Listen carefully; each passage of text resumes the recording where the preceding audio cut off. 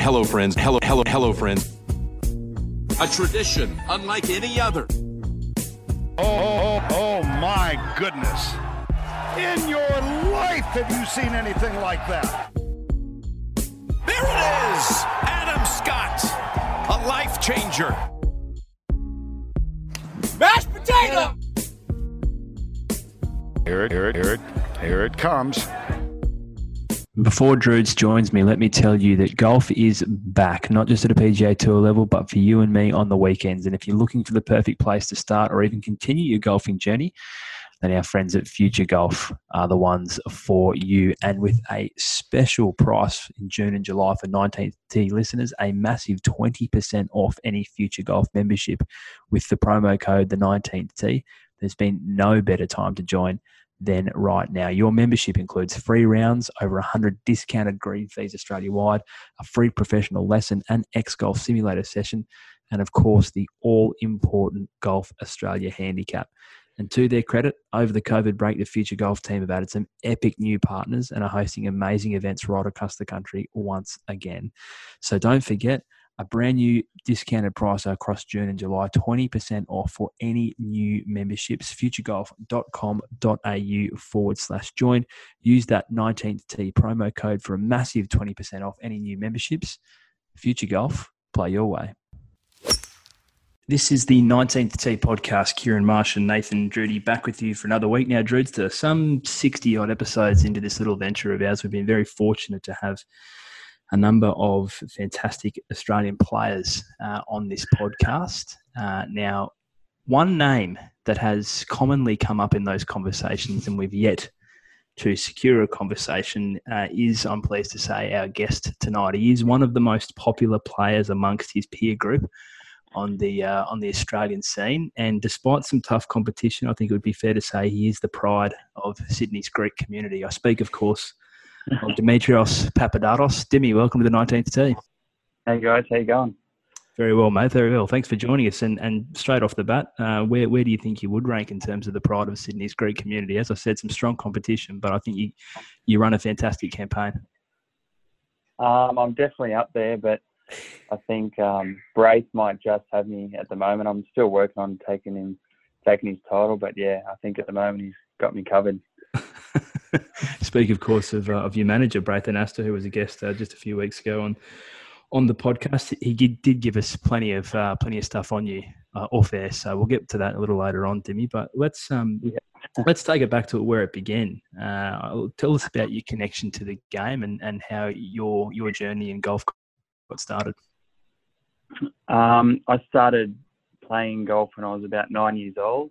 I was into all sports, as most kids are, playing a bit of soccer and a bit of footy and did surf lifesaving and all that. And then I picked up the golf club, when I was about 9, just with my dad. We started playing together and then just went from there. I started playing all right as a junior.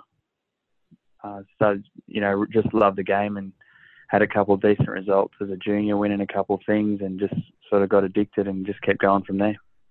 You've got a connection now to Magenta Shores, but where was the first course where you applied your trade, the course on which you grew up and learnt the game? Tukley Golf Club, which is just 5 minutes down the road, and then Magenta's 5 minutes in the other direction from my house. So I actually still do quite a bit of practice at Tukley, and yeah, on the other side I practice at Magenta as well, so it's a good balance. How did you take to the game, mate? Was it an easy game for you to pick up, or was it a game you sort of had to ply your trade at a little bit? Because I'd probably ask that question of every guest that comes on, and we get a varying degree of answers. But how did you find golf when you first picked up that club? I think I found it a little bit easier than I do now, just because of how, when you're young, you just simplify things so much, and it's just such a straightforward black and white game. But then, as you get a little bit older and you start getting advice and, watching professionals and how other people do it, it starts, you get all these ideas of what you should do and what you shouldn't do and all this sort of stuff. So I think now, through experiences, obviously I've had some really highs and a lot of lows in my career as well. But, as I've learnt from them, and I've definitely picked it up that, the attitude that I had when I was a bit younger and trying to make it a bit bit more simple and straightforward as you can. It sounds pretty cliche, but it definitely helps. What were your memories of junior golf? Anything that stand out, now that you look back on it some years later?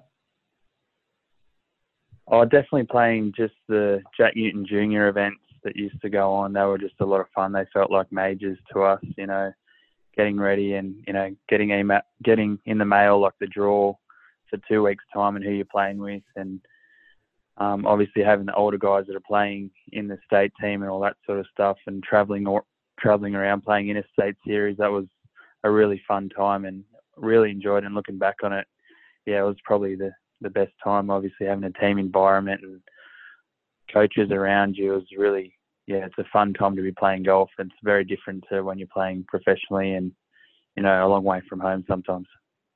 Who are some of the names? We talk about the Jack Newton events. Who are some of the names of the players that you still might be competing against now that you came up with, Dimi?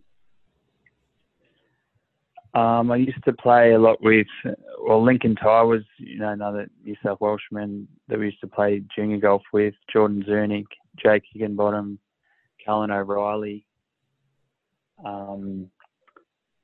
There's just a few. Matty Giles, Nick Flanagan and James Ninnies were a little bit before my time, but they were sort of guys that I looked up to as a junior. So, there were a few of the New South Wales boys.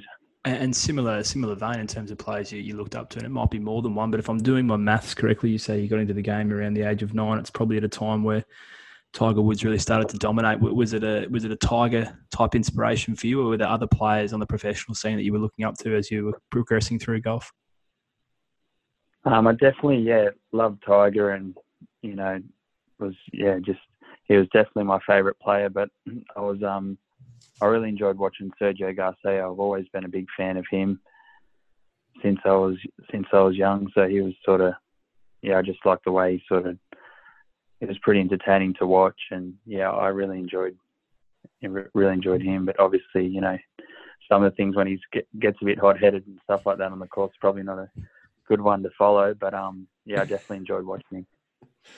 Talk to us about the last couple of years prior to turning pro. When did you know that maybe this was the course that you wanted to take, and when golf, I suppose, became less of a pastime in your teens and more of a realistic career opportunity for you moving forward? I think probably when I was about 15 or 16, and I was getting into the New South Wales junior team and competing quite a bit and having some good results on the state and national level in juniors. I sort of wanted to pursue it professionally. So then I started taking obviously a little bit more seriously and practicing and get more coaching and a lot more committed. And my parents were very supportive of that. And they, 100% behind me in trying to pursue being a professional golfer. And so that was about the age I started getting into it. You turned pro in 2012, as Marshy mentioned just there, and you touched on the results. Was turning pro something that was purely results driven, or was there something else that was sort of, I suppose, a driving force behind making that decision to make this your career and make this what you do for a living? I think it probably wasn't a results decision. At the time, I started getting a little bit of help from Andre Stoltz. He was just around. I used to do a bit of practice at the Batto Bay driving range, and he was there every day, and he invited me to play a bit of golf with him, and he was mentoring me a little bit. Then after a little bit of time, he started coaching me as well, and he helped me out a lot with just the transition from being an amateur to a pro. So after his guidance for about a year or so, I was in the New South Wales development high performance team. I was working behind the bar at the Norah Head Sporties, just the local sports club, boring schooners, and then make $500 or $600 a week, and then fly to South Australia to play the South Australian Classic and play decent, run fifth or something, come home and start pouring more schooners, and then fly up to Queensland to do the Queensland Amateur, and same sort of thing. I wasn't one of the elite amateurs. I was like decent, but I wasn't one of the top amateurs that was getting funding. So I was doing it a lot myself, and my parents were helping me out. And then Andre said, mate, you might as well turn pro. Like, there's no point you working and then playing. He said, just bite the bullet. Let's go to Q school. So yeah, at the end of 2012, I went to Aussie Q school, saved up a little bit of money, and I didn't really have much of an idea what was going on. He just said, just go there and try and win it. And worst case scenario, you got to finish top 10.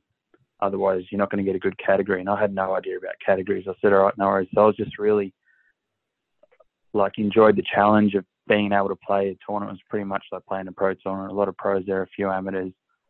And I was really just excited just to be there. And I ended up running ninth, and that got my full card. So I played all the Aussie events that first year. And that was pretty much how I made the transition from amateur to pro. What you like at pouring a schooner, Dimi? Pretty good, pretty handy? Really, really good, actually. Yeah, fantastic. That's, it's always something I can fall back on, definitely. Can pour a good schooner. I'm sure the boys at the club would be happy to have you back down there too, as well. Yeah, definitely. I pop down there every now and then to say good day on a Saturday afternoon for them. What's that moment like when you secure your card, Dimi? Is it a sense of, I suppose there's obviously a sense of achievement, but is it relief or how are you feeling when you've locked up your card and your next year at least is sorted golf-wise? Because I didn't have so much expectation and I didn't wait around quite as long as a lot of the top amateurs do now. And obviously, as I was saying, with Andre's help with that transition, I don't know how I would have gone without his guidance, because I think he made such a difference to me with my mindset. And I was just so excited to play. It wasn't like a relief. I was there. And if I got my card, it was great. If it didn't, it wasn't the end of the world. It was more excitement than relief. And I was, just obviously progressing. I made a big step, and all of a sudden I was like, a pretty good amateur in Australia, maybe around top 10 or something, but not one or two. And now I was a pro golfer, and I'm getting starts in the New Zealand Open and the Australian Open, Aussie Masters, Perth International, and it was really a dream come true. Well, the Perth International is one I do want to touch on. The 2013 Perth International, to be precise. You finished T3 in that year, and just some of the names that you beat: Brett Rumford, Nick O'Hearn, Bo Van Pelt, Brandon Grace. But none bigger on that list of names was the winner from today's PGA Tour event in Dustin Johnson. If we're doing the full circle, Dimi Papadatos better than Dustin Johnson. Yeah, pretty much. I had his number from early on, and I've let him get over the top of me a little bit lately, but yeah, I've definitely got him covered, and I'm sure he knows it as well. What was the tournament like, though? The tournament that was probably, I think, a very important tournament for me in my career, because when I did turn professional, those first, I'm not sure if I think I might have made one cut in the New Caledonia Open, which is like a tier 2 event, pretty small. I missed the Vic Open cut. I got DQ'd at the New Zealand Open for hitting the wrong ball. I had a nightmare start, and I was pretty much just struggling. I was actually still working behind the bar to make a little bit of money at the time, and I had a few starts in the One Asia Tour as well, and I remember playing Nanshan, the China Masters, the week before Perth, and that was my biggest event. It was $1 million event. Looking back on it now, it was like there was no gallery. It was just, in the context, it was a very small event, but that was big for me. And Ryan Haller was telling me, you're playing Perth next week. Don't get too overwhelmed. He said it's quite a big event, but you're a good player and just do what you do. And obviously with Andre, helping me out as well, I was just looking forward to the opportunity to play a European Tour event, and playing so well that week, being in contention, having a great finish, playing with Bo Van Pelt, Soren Hansen in the second last, I think it might have been the last round actually, and I played well there. To have a good finish like that, not only the financial side of making a big check, it obviously just gave me a lot of confidence to know that I can do it on at a very high level with, crowds there, with cameras following me around on the green, walking up to the tee and doing a couple interviews and stuff like that. So for me, I'd never really been there, and I've watched it, and it's quite a big build up to be in that situation. And I really enjoyed being there, and I performed well. So it was something I could always draw back on. So I think that was probably, was definitely a very important part for me to know that I can compete and I can play professionally, and it was a great result. And Dimi, you carried the momentum on because you break through for your first professional victory at the 2014 New Zealand Open, which fair turnaround, going from being DQ'd for hitting the wrong ball in 2013 to winning the tournament just 12 months later in one of the most picturesque golfing parts of the world there in Queenstown, obviously at the Hills course in Millbrook. Tell us about the breakthrough victory and a special place to do it as well. Yeah, that was an unbelievable week for me. It was just, obviously the year before I had a complete nightmare and I was disqualified after like the 9th hole when I hit the wrong ball. So it was such a beautiful place to go there, and to be there the second time, I was actually not in form again. I wasn't playing outstanding. I sort of came down a little bit after Perth, and my best mate Daniel Ford was here. He's a tiler, and he's been working a lot over Christmas and all that. And I said, why don't you come to Queenstown and caddy for me? I need a caddy, and it's the best place ever, and we'll have a great time, and there's nice restaurants and a few bars, and it's just, the courses are amazing. Just come caddy for me. I'll pay for your flights and your hotel, and just carry the clubs, and we'll just have a good week. And on top of that, we ended up winning, and it was just, it was awesome, unreal. You've had a couple of starts. I just want to stay on Queenstown while we're there. You've had a couple of starts in the New Zealand Open across your career. How many stakes do you reckon you've had at Botswana Butchery? I had my first one this year, to be honest. Christ, that is a crime. Yeah, my first one. So it's a pretty addictive joint once you go there once. I probably did well to avoid it. I was more of a Fergburger operator at about 1 or 2 a.m. on the Sunday night after the final round. That's a regular occurrence. But Botswana's a little bit. I haven't won enough PGA Tour events to start eating at Botswana Butchery every night. Brendan Jones is the regular there. He just prints the money in Japan and just goes and spends it at Botswana every night. It's a nice joke for those people who may not have been to Queenstown, but Fergburger being arguably one of the most popular burger chains in Southeast Asia. The lines are out the door literally 24 hours a day, and Botswana Butchery may well be the best steak in Southeast Asia. So a fair point you make there, Dimi. I was just about to say, a fair point you make. There's nothing here under $40 for a steak. Maybe your first few years were more aligned with the budget for Fergburger than Botswana Butchery, but highly recommend. I'm sure, and I'm sure Dimi will concur. Anyone going to Queenstown finds room for both because they're both worth the visit. I should definitely thank Jason McDonald and Scotty Hoskins, who actually invited me there for dinner last year. So I hadn't even been able to take myself there yet. So that was pretty nice of them. Now, Dimi, it's a while between drinks until your next victory, and we'll get to the Vic Open in 2017. But I suppose I want to talk about that 3-year period and what you learnt, what you went through in terms of breaking through for your first victory, and then having to endure a few lean years before breaking through again. That was just, for me, the win was fantastic. That opened up a lot of doors and gave me a lot of opportunity to get to the final stage of Japan Q School and European Tour School, Asian Tour School. And for me, the 2014, after I won New Zealand, I started playing a little bit average, and my game started going down a little bit. And then I hadn't really travelled. I'd only played in Australia. And then when I played a few times in Asia, but not anything like a full schedule. And I had my Asian Tour card that year as well. So I was travelling all around Asia. I had 4 invites in Japan.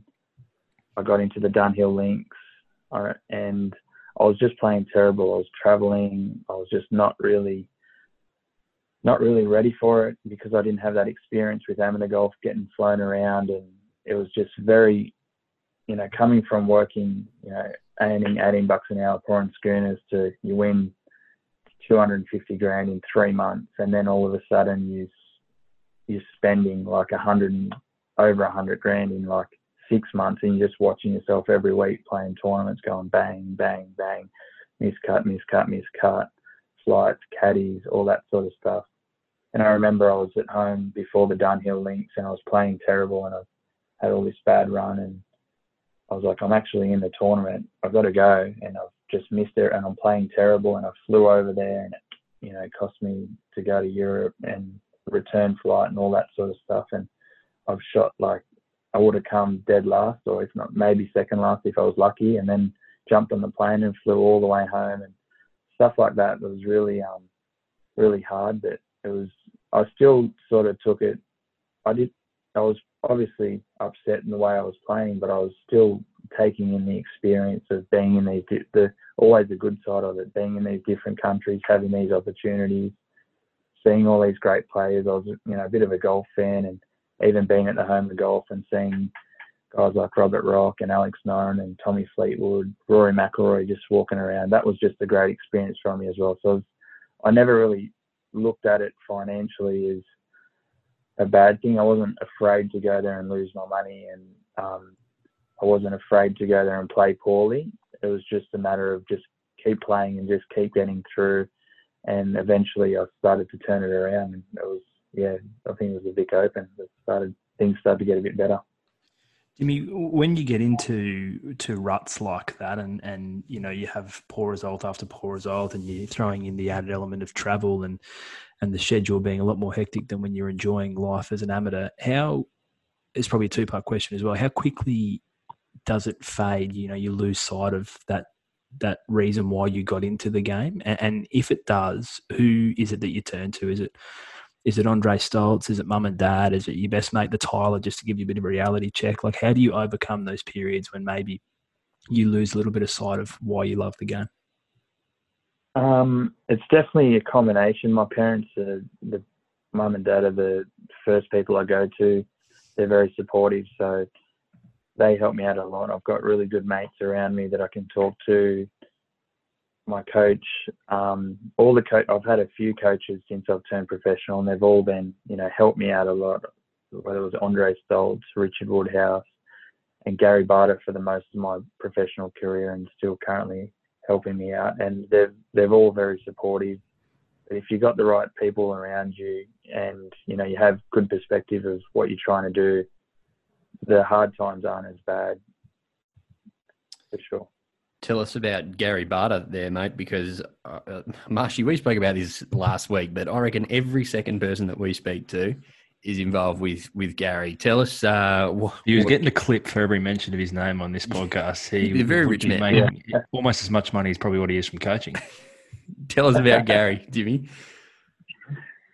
He's a great coach. He's been around for a long time, and he's a little bit under the radar. Well, obviously everyone's mentioning his name, but he's not the easiest bloke to get to see, but because there's some guys want to see him, and his knowledge of the golf swing and the game is just unreal. And having a lesson with him is just a bit of a treat, And even now, when there's no tournaments, I still see him for a couple of hours every few weeks and touch up on my game, and just talking to him about all aspects of the game, about other players, guys that are playing on tour, just relating to my game to theirs, what I need to work on, the golf swing, everything like that. He's unbelievable. He's a bit of a genius in my eyes. Well, yeah, it sounds like he's a genius in a lot of people's eyes, to be honest. Yeah. 2017 Vic Open. It was the Oates Vic Open back then, and you were the victor by 2 strokes over Adam Bland and Jake McLeod. Beat some other really, really good names, Lucas Herbert, Minwoo Lee, of course, both winners on the European Tour recently even. But tell us about the Vic Open, winning that, what it meant to you, what it did for your career.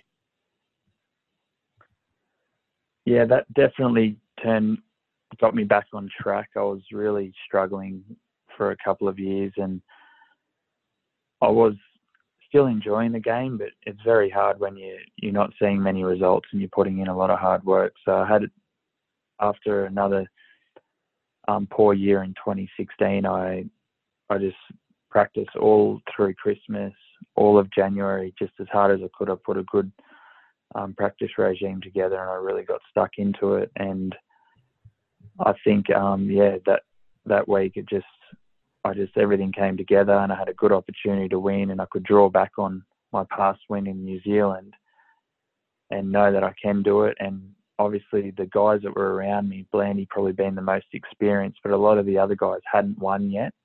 And although they had great careers and all that, that might have helped me that week a little bit, knowing that I've done it, I've closed it out, and I'm very capable of doing it again. So I think I was maybe the second last group and ended up winning that. And that really gave me a lot of confidence and, set myself up for a good year on the Aussie Order of Merit and just going forward for the rest of the year.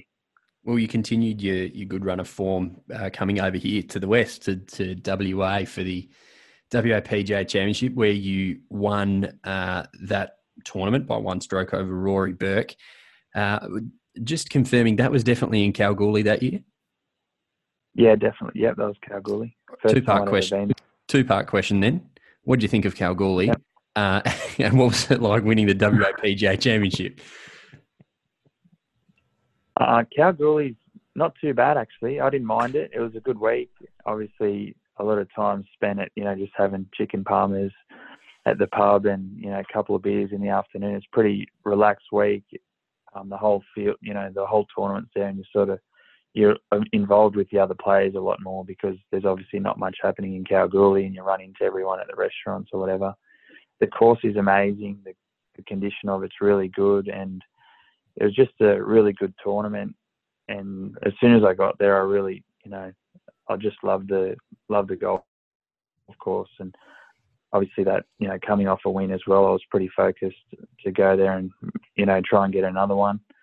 So yeah, that was a great week for me. And again, it's one of those things when I was staying with a couple of my good mates that week, Tim Hart and Chris Wood, and we just had a good fun week. And, sometimes those weeks they just keep going, and it turns into a win. I think those things actually have a bit more effect on your result than you sometimes realise until you look back on it.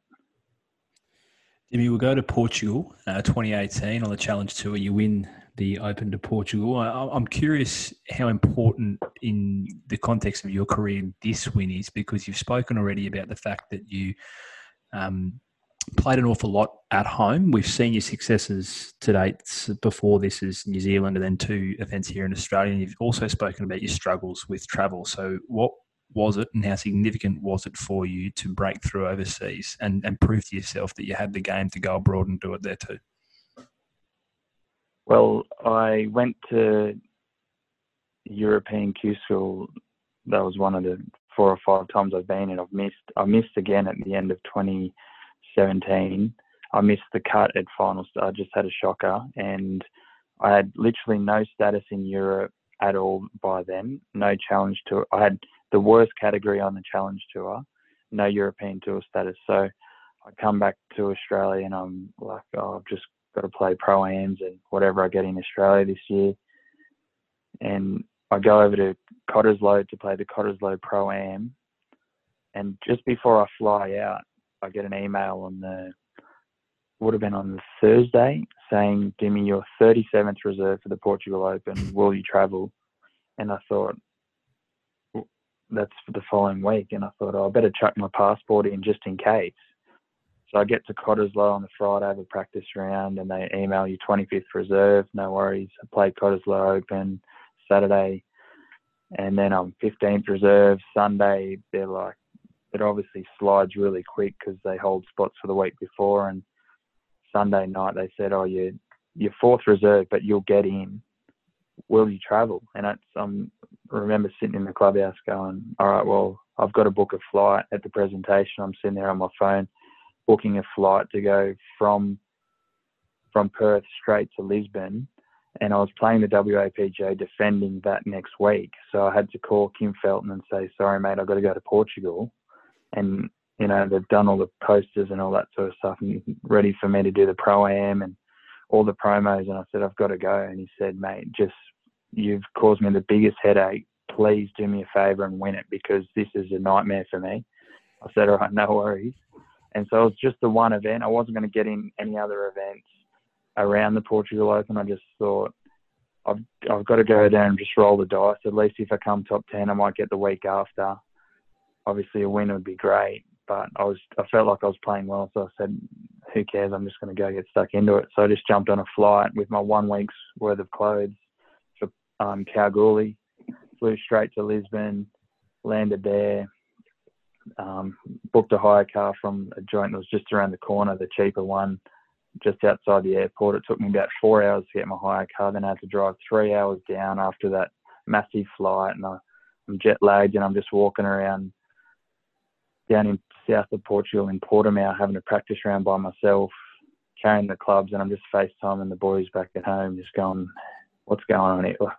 They're like, what are you doing? I was like, I don't know really. I said, but we're in Portugal, so it's pretty nice here, you know, bit of Portuguese chicken, nice weather. So, played that and obviously had a chance to win coming into the last, I think I was around the lead after 2 rounds. I dropped back after the 3rd round, a couple shots behind. And I remember just saying coming into the last round, I said, you're here now. You just have to win. Sometimes you just got to do it. And this is it. So, I won that and then ended up staying there for another 4 months, I think. What bearing do you think, if any, it has on your mindset going into a tournament in that fashion, without any expectation, without any sort of pressure on you, really, that you've scraped in off a reserves list where you were sitting in the 40s 2 weeks out from the tournament and you come in and win the thing? Does it have any bearing at all on you going in and it's a little less tight in the shoulders than what it otherwise would be? I think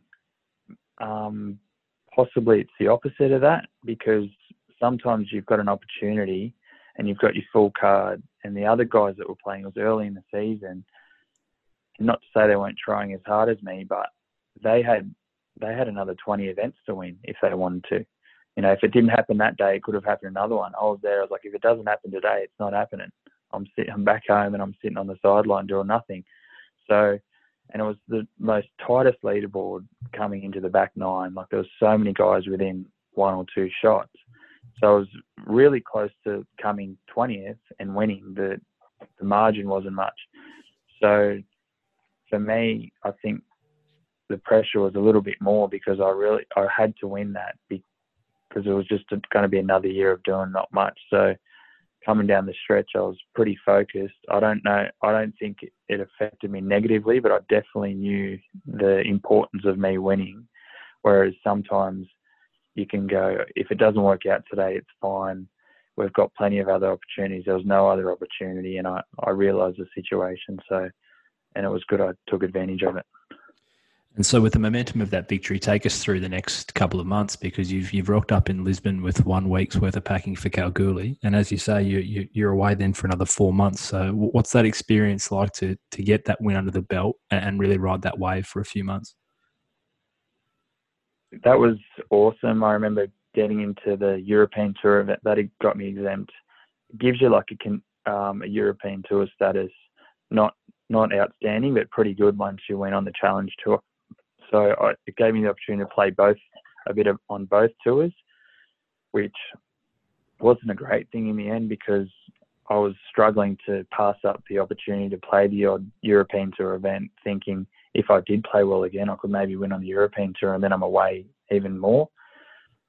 But I remember the next week I was playing Belgium, the Belgian knockout, and just rocking up and seeing all the boys there, you know, Screeve and Rance and, you know, Blandy, and we're just having a bit of a laugh after the win and having dinner. And it just really felt like I was just so happy to be there. And it started everything that I was, you know, thinking in my mind that I wanted to do. It was starting to happen, and being able to play in Europe, and just being in Europe, I just really enjoyed my time playing over there, especially those next 3 or 4 months. 2018 comes around and the Australian Open, second at your home Open behind Honest Abe. Just tell us what that whole experience is like. I suppose firstly playing in the Australian Open, your home Open, but then performing so well and almost taking the title?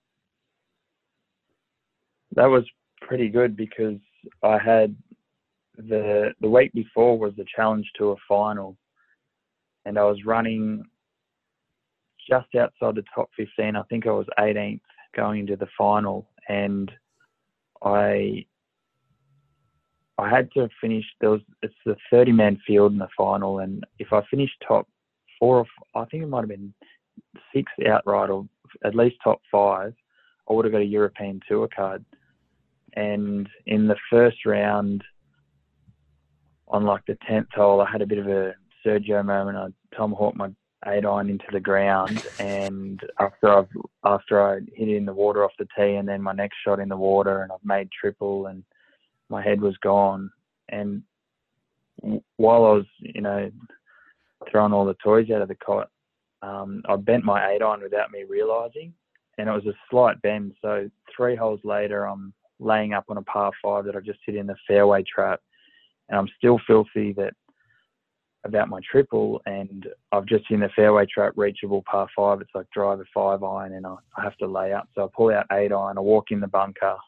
Obviously, don't ground my club, hit 8-iron out, slam my club back in the bag, keep walking up while the other guys are waiting for the green. And it wasn't until the 17th hole that I was hitting my shot into the 17th, and I pull out 8-iron, and I'm waiting for the guys that are a little bit behind me off the tee, and I'm setting up to the ball like I'm doing a few practice swings. I thought, oh, it's a bit funny. And I looked at my club, and it's just slightly bent. It's sitting a bit flat on the ground. And I thought, far out, it's bent. I can't hit this. And then I thought to myself, I hit this on the 12th hole.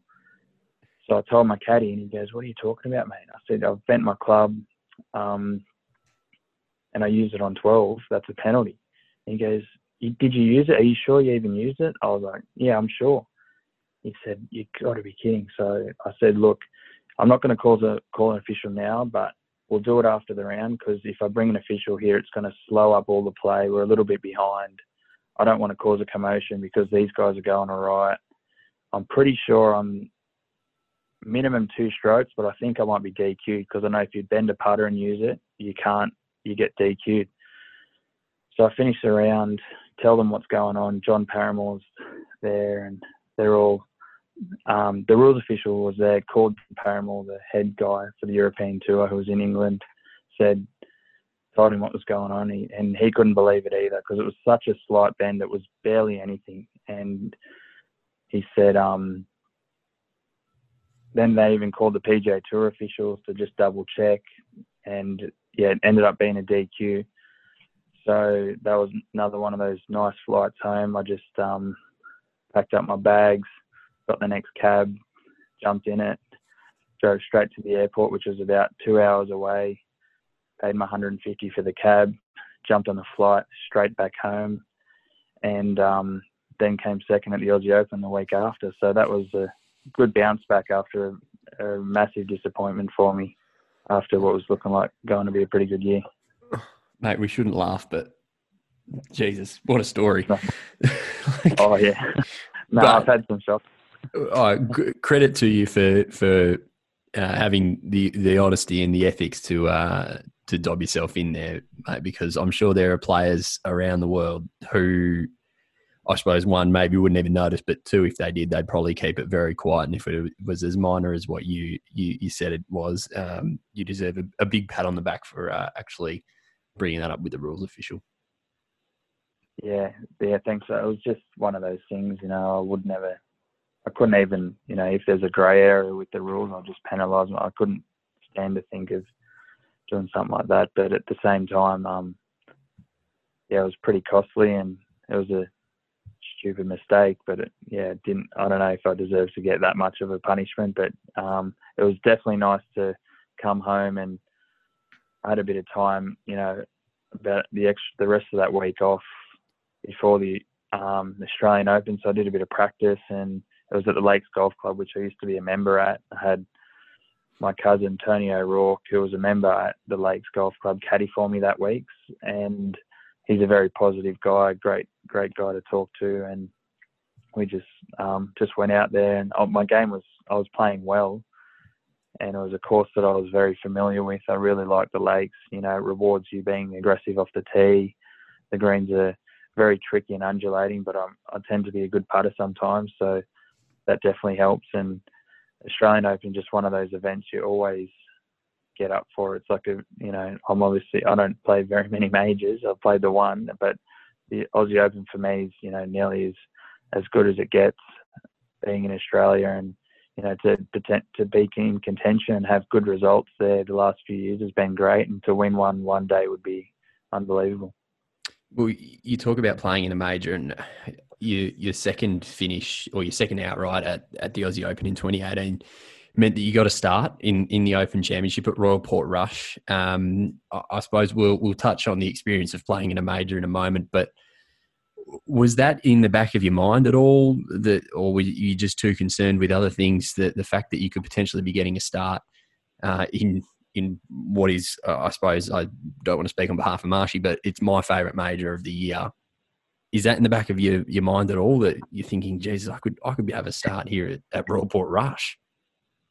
Yeah, not really. Well, it wasn't, you're very aware of it during the week and things like that, but I think the position I was in the tournament, I started playing really well, the middle of the final round, and I got pretty hot, and I made a fair few birdies, and once I birdied 11, birdied 12, and then 13, I sort of just missed a birdie. I had a great pitch and just shaved the edge to make another birdie, and I was really making a bit of a charge because Abraham pretty much had it wrapped up. But I just missed the birdie on 13, and then 14, the par 5, I hit in the sand and laid it up and spun it back to 60 feet and ended up 4-putting that to make double bogey. And pretty much, while I was during the hole, once I hit that poor pitch shot in, and then I putted up and down the slope and back up, and as it was all just falling apart for me, because there was definitely 20 minutes there where I was like, probably an hour. Well, when I made a couple of birdies, I was like, I'm in this, and I started, really aware of where I was at on the leaderboard and that I was in range of winning, and I sort of thought, I've got a chance here, and I had to really push a little bit. And once I didn't really look like I was going to birdie the 14th, and then, I hit that bad putt to make it looking like I'm going to make bogey, I was just so shattered at the time that, I ended up I 4-putted and I make double. Luckily, I bounced back and I birdie 15 and 17 to have a really good finish and finish outright second. But you're so caught up in trying to win the tournament and then trying to have a good finish, because everyone's just around you. You're not really thinking of how much money you're going to make or what position you're going to finish or what you're going to get for it or anything else. You just really focus on trying to have make as many birdies as you can coming in, and just, try not to lose focus again like I did on the 14th. Dimi, we'll get to Royal Portrush in just a moment, but a question that I had for you, given you stood next to him in a number of the presentations after that tournament, how short is Abraham Answer? The official listing has him at 5'7", but that looks generous at times, to be honest. So having stood next to the man, how short is Abe Answer? I think I don't know if he's quite up to my shoulder. He's pretty short. Diminutive. He might be 5'7" with the metal spikes. He could definitely ride the bottom weight at Randwick, I reckon, on a Saturday if he was, if he cut the tacos out. But he's pretty small, but he rips it, and it's unreal watching him on TV. He's been playing so good. I don't even think he missed the green last week in the final round. So he's just an absolute flusher, and it goes to show he would probably hit it longer than me, and I'm twice the size of him. So, if you got the right technique, and like I was saying, he is pretty short, but he gets it out there and obviously gets the job done. Take us to the Open Championship. Drew's touched on it earlier, but when you were growing up, where did it rate for you in terms of its significance? I mean, I think people quite neatly either fall into the Masters being their favourite or the Open Championship being their favourite. So as a golf fan growing up, what was the significance of the Open Championship for you? Yeah, that was definitely up there. I mean, it's hard for me to go past the Masters. I've always loved watching the Masters and get up for that. But same with, they're all unbelievable.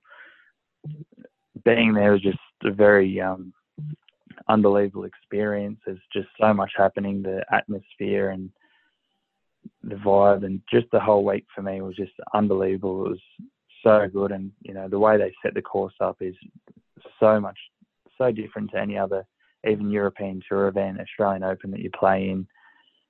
The grandstands, the crowd, yeah, just the whole aura about the whole event. It's just amazing.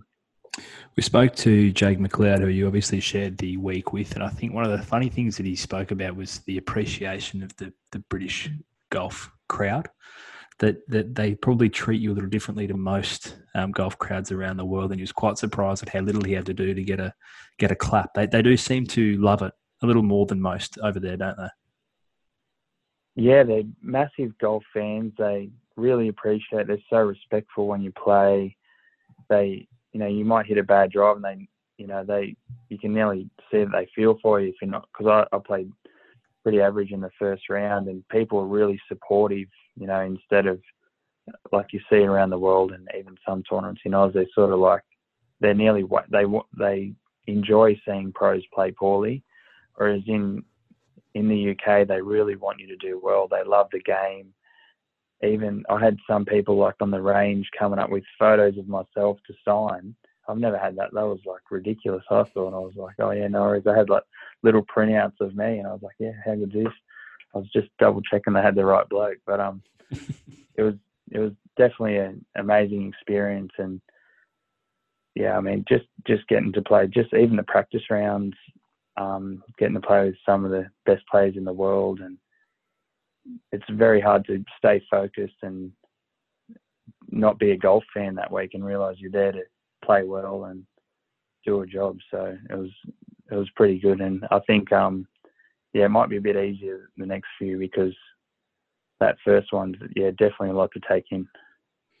Dimi, speaking of the practice rounds and staying focused and playing amongst the best players in the world, Jake told us a story that I wanted to probably get your version of events, because he positioned himself quite differently to you in the story, whereby the greatest golfer who's ever lived, Eldrick Tiger Woods, I should say, cut in front of your group in a practice round at Royal Portrush. Now, Jake positioned himself as the quiet, polite country kid from Townsville who was very... yes, Mr. Woods, no, Mr. Woods, and said that you, in fact, talked Tiger's ear off up the fairway of the first, so much so that he skipped out and continued to go off on his own. So can you talk us through your experience with walking a fairway with the greatest golfer that's ever lived? Yeah, it was pretty awesome experience. That was the most nervous I was all week. That was Tuesday morning. We just walked off the range, and we're playing with Ryan Fox and McLeod. We just put our names down together. We're off at about 8 o'clock, trying to get out early and mind our own business, and, you know, try and not get too carried away with everything that was going on. And I walked through the tunnel, and I was running a little bit late, and there was all these people on the tee, and I didn't really register what was going on. And I just said to my caddy, Rudo, you going? I said, geez, it's a bit busy here. He goes, yeah, the big cat's here. And I was like, oh yeah, there he is. So he's on the tee, Tiger's just there having a practice swing, and the grandstands are quite full, and people are starting to line up the fairway a little bit, waiting, and he's just waiting for the group in front to clear the fairway. And then I was like, you know, what's going on here? Is he playing with us? What's he think he's doing? And that his caddy chimed in and said, oh, we're just going to play up the first, and then we're going to cut over to the 10th. We just want to play the back nine. We're just going to play this one just as a bit of a warm-up. I said, yeah, that's all right, no worries. And then Tiger just, as he does, just flushes it straight up the middle, and he sort of wanders over, and they were about to walk off, and he goes, thanks, guys, I'm just going to play the first, and cut across to the 10th. I'll go through unless you want to hit up, whatever you like. And he started walking off, and I was like, no, wait a sec. Yeah, we'll come up. No worries. We'll come up with you, Tiger. We won't wait. And then off we went. We were all just jumping on the tee just as quick as we could, just hitting up, and just so we could walk up, at least play one hole with him. And, yeah, in my mind, we all hesitated. We all sort of looked at each other. And as nervous as we were, just from his, like, presence, I was just like, there's no way. I'm like, it's your own fault. You're that good, mate. I have to play at least a hole with you. So I've played a major with Tiger. So that's pretty good. It's pretty accurate to how Jake told the story as well. So good to see you're the voice of reason in the group. Yeah. I thought Foxy would have been all over that, to be honest. But well, he was actually jumping. Like he was. I'm sure Foxy probably would have said it as well. Like he was sort of smiling at me, and I was laughing, and McLeod's just sitting there, we don't know what's going on. And I thought, we have to do this. Like you'd never ever. I would never forgive myself if I didn't, if I didn't say, hang on a second. He would have just been walking up the fairway, and I would have just been heartbroken. So I'm glad we did, even though I don't know how Jake felt. I'm pretty sure it's probably the same, but we're all just absolutely shitting ourselves. So it's pretty good. Very good, mate. Made the first tee shot in the major feel like a breeze after that. Tell us, I suppose we've got a couple more topics that we want to get to, and you've been generous with your time, and we're conscious of the time over in Sydney. But I suppose the past couple of months have been pretty difficult for everyone. How's it been for you? What's next with the European Tour, and where's everything at for golf for yourself? Because we've had a few guests on, and things are in a little bit of disarray at the moment. But where's everything at for you?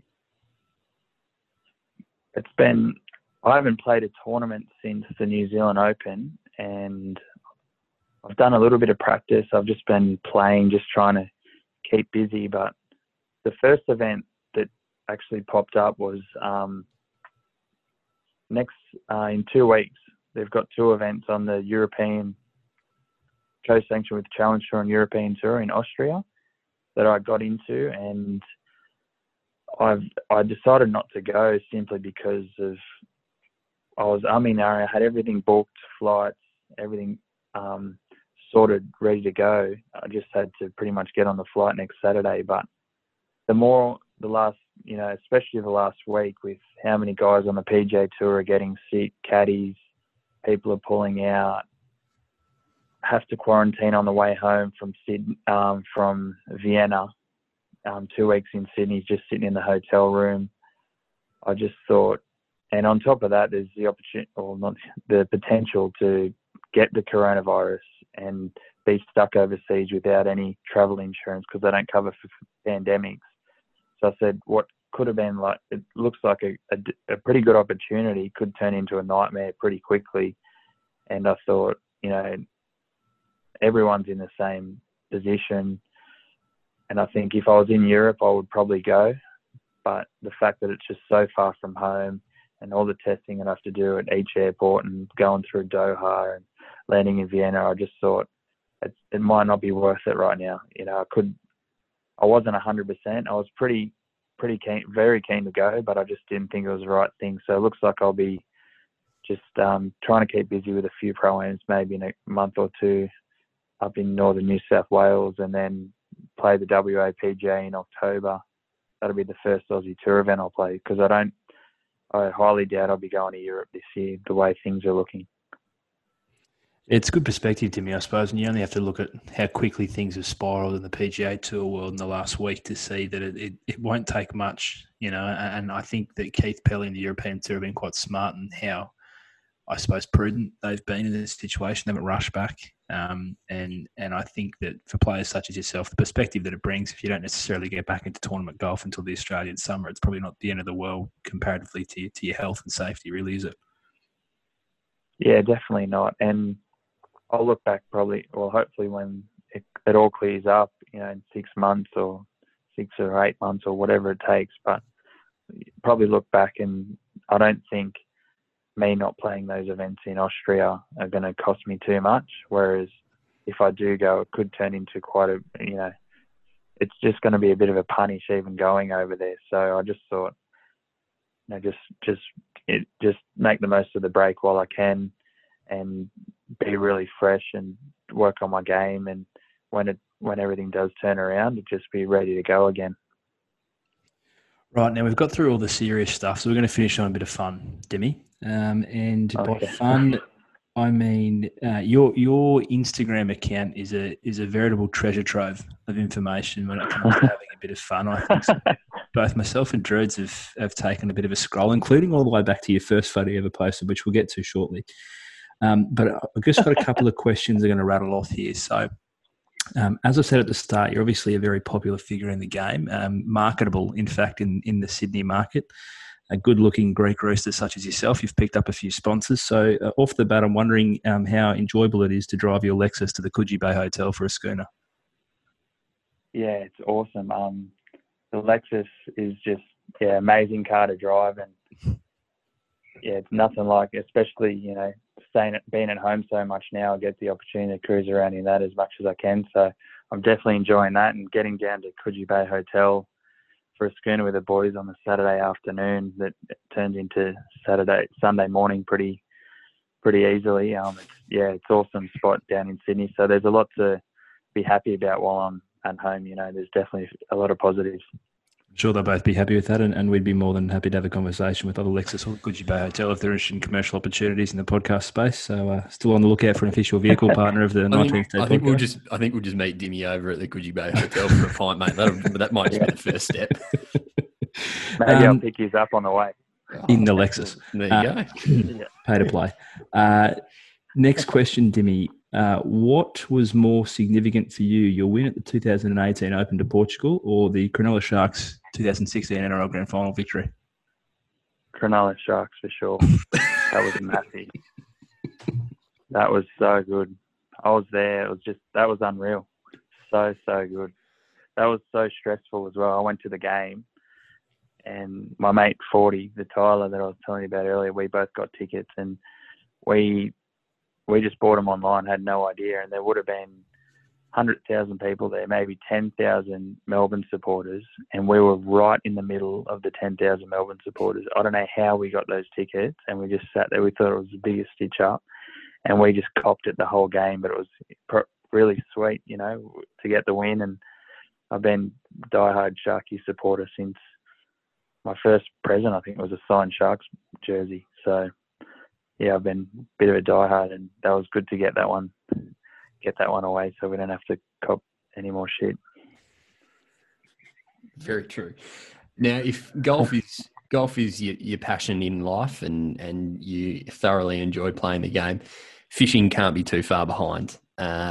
You have posted equally as many fishing photos as you have on the golf course, including some impressive catches as I keep scrolling through your Instagram here, back to a marlin caught some years back, 154 kilos. That's not Photoshop, Dimi? No. 154 kilo marlin, blue marlin. That was the first time I went game fishing. One of the guys at the golf club at Toukley that I used to play with of a Wednesday, he was a pretty keen fisherman. He said, we go out game fishing quite a lot. Would you be interested? I said, yeah, for sure. So I rock up at about 4 a.m. just at Belmont, and just at the wharf, they got their nice massive boat there, and the boys are there already on the beers at 4 a.m. before they're going out fishing. So I thought it's going to be a bit of a treat today. And we drive out there, and they're telling me all about, what to do and all this, and we're probably not going to see one, and no one ever catches it the first time they go out. Sometimes you go out 20 times and you never get one. So we're cruising around for a few hours, and then all of a sudden the reel goes off and this massive blue marlin starts flying through the water, and I've just picked up the rod, and they just said, just go as hard as you can here, because it's going to take a while. So it ended up taking just under an hour to reel it in, which they thought was actually pretty good time, because sometimes you can fight them for up to like 4 or 5 hours. But yeah, that was pretty cool to get that one off the mark. And since then I've been pretty keen on the game fishing side of things, because I used to just go and catch snapper all the time in my tinny, but now it's sort of, I've got the taste for the for the game fishing. It's pretty fun. We touched on your physical presence comparatively to Abraham Answer, Dimi, but I'm curious, continuing on the Instagram feed, Treasure Trove, would you back yourself in a fight against Jean-Claude Van Damme?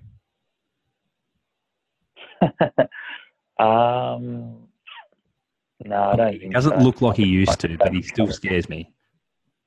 Yeah, he's still so fit, and some of his moves, that he shows you, just like, he'd knock you out before you even knew it happened. So yeah, I think he might just have me covered there, and he's still a unit. Like, he's pretty unreal. But he's actually he's sneaky small too. You don't realise how, like, in person he's a lot smaller than you'd think watching him on TV.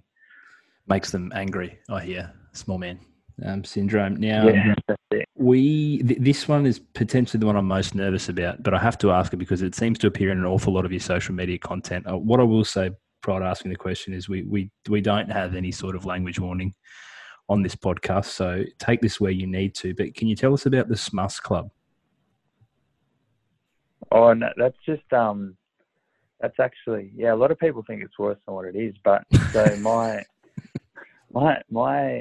father and my godfather, Spiros and Angelo, they're both from the island of Lefkada in Greece, and my dad was a wrestler back in the day, and Angelo was a boxer, and they always, talk about, just fighting back in the day and stuff like that. And when they say, like the word, like even my dad watching Cronulla play, and he goes, "Oh, smuss him," because they, instead of saying smash, they say smuss.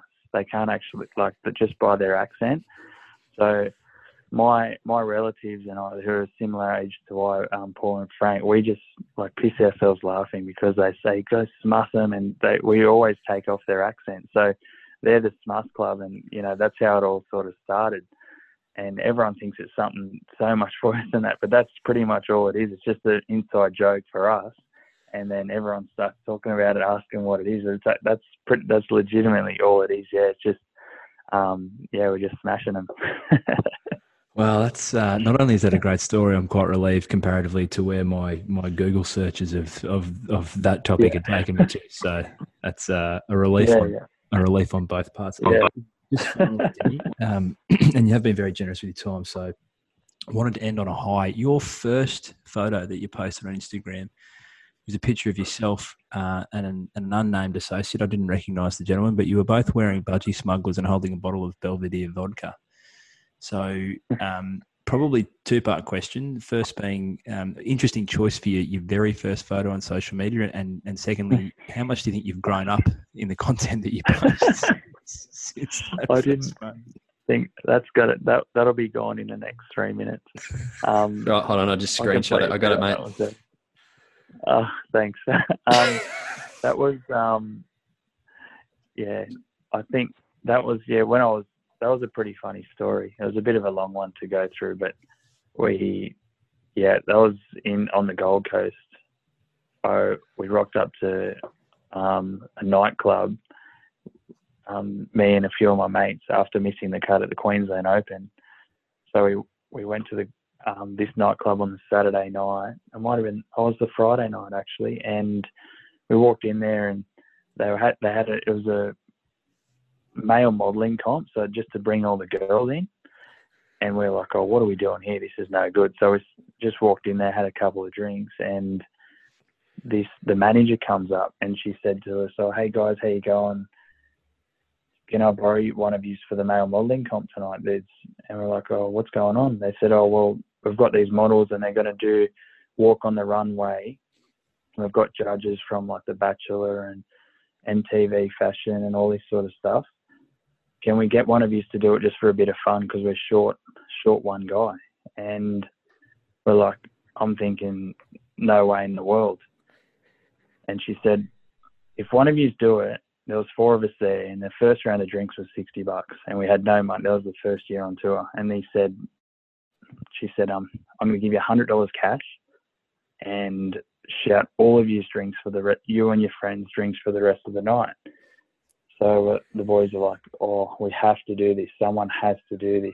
So, of course, I get peer pressured into doing it, and I walk out the back, and all these blokes are just ripped as, and I'm, just sloppy as, just had like a pepperoni pizza and 3 beers, got golf tan, like fat as, like horrendous, as I still am. And I just said, this is a joke. I said to her, look, I can't do this. This is so bad. And she said, no, you have to do it. Like, you're here now. All you have to do is walk in what you're wearing up and down. And I thought, like, a couple of guys had their shirt off, and I was like, oh, they're doing push-ups and stuff. And I thought, this is a bit weird. So I said, all right, if I just have to do it in my normal clothes, I'll do it. So I walk out, do a bit of a shimmy, walk back in, and she said, well done, you're through to the second round. I said, what's the second round? She said, oh, we've cut it down to 4 people now. Now you've got to do the same thing in these. And she gives me these fluoro orange budgie smugglers. So what am I doing with them? She said, just put them on and walk out and do the same thing. And I said, I can't do this. This is so embarrassing. Like, I'm so out of shape. I'm not doing it. And she said, you have to. You've come this far. Just do it. And I said, all right, give me another tequila shot. Let's go. So have a tequila shot. She walks out to go get me the shot. I take my sock because I'm thinking I've got like nothing to give here. So I thought I'll take my socks off, and I chucked them down the front of the Speedos, the budgie smugglers. Just looked like I was packing a bit extra. And I walked out there, and by then I was, in a pretty good mood, and I started doing a bit of a dance, walked around, come back in, and the nightclub was packed. Like, I've never seen a ratio of so many girls. And I walk out, walk back in, and one of the judges walks in and goes, who was that? What was that? And I was like, I'm so sorry. I was only joking. Like, I'm not meant to be here. And she said, that was amazing. She said, come over here. She said, you've won this. I said, what do you mean? She said, you've won. 100%. You've won the thing, but we've only found out you're not even entered. Like, we need your details. I said, don't worry about it. She said, look, you either tell me now that you'll accept the winner's prize and you'll come back for the final in 3 weeks, or you don't worry about it and we'll just give it to another guy who actually wants to do this as a career. But I'm telling you, this is you. And I said, and I'm thinking, there's no way I'm coming back for this ever again. This is a disgrace, but there's no way I'm doing this without getting recognition. So I said, all right, I'll come back for the final. So we all walk out, and all the guys walk out there, and everyone's standing there, and none of them know that I've actually won. So they picked 2 guys to get through, and that was the other guy in the photo. So I'm just standing there, and they go, and the winner is, and they say my name, and the boys are just laughing their heads off, and it was just a big embarrassment. And they harassed me for 2 weeks straight to try and come up to go to the final, and I was like, yeah, no chance in the world. And then that was the explanation for that first photo, which won't be there tomorrow. I cannot believe I didn't ask that first. That's a damn shame that's the last question we asked, because it's a treat for anyone for everyone who's made it an hour and 6 minutes in. To take absolutely nothing away from your 9-year professional golf career to date, Demi, that's the best story you've told all night. That's outstanding. Yeah, that was the career highlight, definitely. I think that, we're about 60-something episodes in. That could be the best story that we've had on this podcast, and it has nothing to do with golf at all. Anyway, that's the point of this podcast, is to find out all these tidbit information. And I'm sure that people will now go to your Instagram account and they'll have absolutely no idea what we're talking about. Yeah, but I'm sure I'll regret telling you that one, but anyway, at least it was a good one. It was a cracker, mate, and that was a great way to finish the chat. It was a hell of a lot of fun having you on the podcast. You're going to be an absolute star in the future, mate. You already are. We know how talented you are and how hard you work at everything, and we can't wait to see you continue to flourish. And whether that's on the catwalk or on the greens, mate, we can't wait to see what's in future for you. Dimi, thanks very much for joining us on the 9XT podcast, mate. It's been a lot of fun, and we look forward to chatting again soon. No worries at all. Thanks heaps for having me.